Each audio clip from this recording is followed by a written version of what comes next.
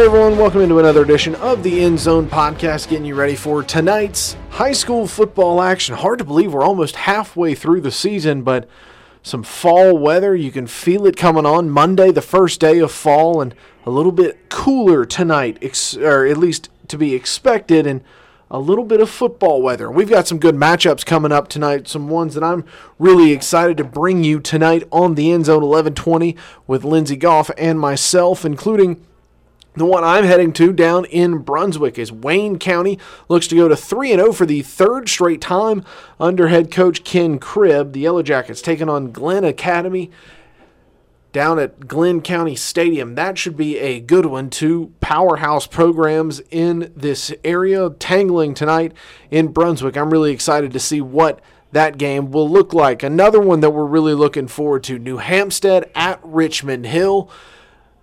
Boy, I hope they reinforce the light bulbs on the scoreboard because both of these teams can score in bunches. I would expect there to be a shootout tonight in Richmond Hill. The Wildcats coming off a tough loss to Camden County, but looked good doing it. And then New Hampstead coming off of a tough loss of their own at Pierce County last week. That was a makeup game, scored 40 points and lost. Both teams looking to get back on the winning track tonight. Should be good. I really think the Phoenix can score. New head coach Kyle Hockman, his offense seems to be taking on the system very well. In Richmond Hill, under Matt Lizotte, they continue to just kind of churn out talent, churn out speed over there on the hill. And those two teams are going to go at it tonight at 7:30. Over in the Palmetto State, May River will look to continue their dominance of their region and really just the regular season. They routed Hilton Head last week for their 12th straight regular season win. They host Colleton County tonight in a region play and look to do it again. The Sharks have just been rolling, folks, lately. There haven't been many close games from the Sharks. They get on top of you early and they stay there. Ahmad Green at quarterback. Malik Frost was our play of the week winner earlier this week. He's in the backfield for the Sharks after transferring from JP2. Colleton County, though, was actually the team that played the Sharks the closest last year in the region. It was an 11-point win for May River up at Colleton County last year. The Sharks hoping to see some more of what they've seen all year. Dominance, dominance, dominance.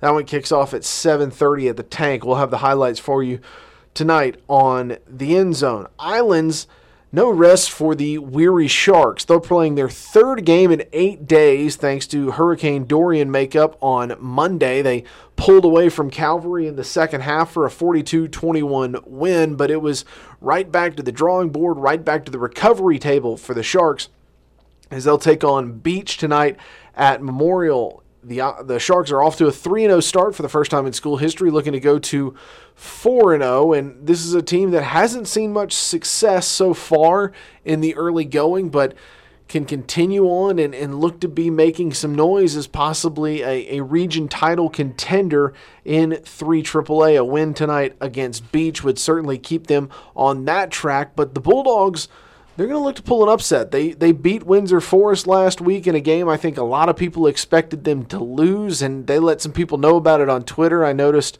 the Beach account retweeting some predictions that had them losing late Friday night after they held off the Knights for a big region win. So that one's happening tonight at Memorial. I think Islands they're going to do their best to not look tired. That Beach team going to try and look to take advantage of some possible weariness for the Sharks. And then how about this news? Savannah Christian, it's homecoming week for the Raiders. They're out at Pooler Stadium tonight hosting Wheeler County, and it's a big day for Baker Woodward before the game. He and his wife welcoming another child to the world, but he's still going to be coaching tonight. Of course he is. He's a football guy.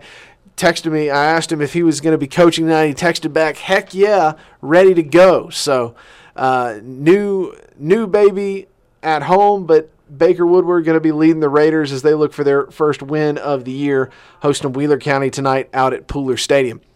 Lindsay and I are going to have all the highlights for you from all across the Coastal Empire and Lowcountry. Coming up for you tonight on the End Zone, 11:20 during the news at 11. We'll also have the End Zone Extra for you after we go off the air. You can flip over to WTOC.com or find us on WTOC's digital platforms. We'll have a few more highlights, break down next week's action, and have a quick little recap of what this week entailed. We'll hope you join us on the End Zone and the End Zone Extra.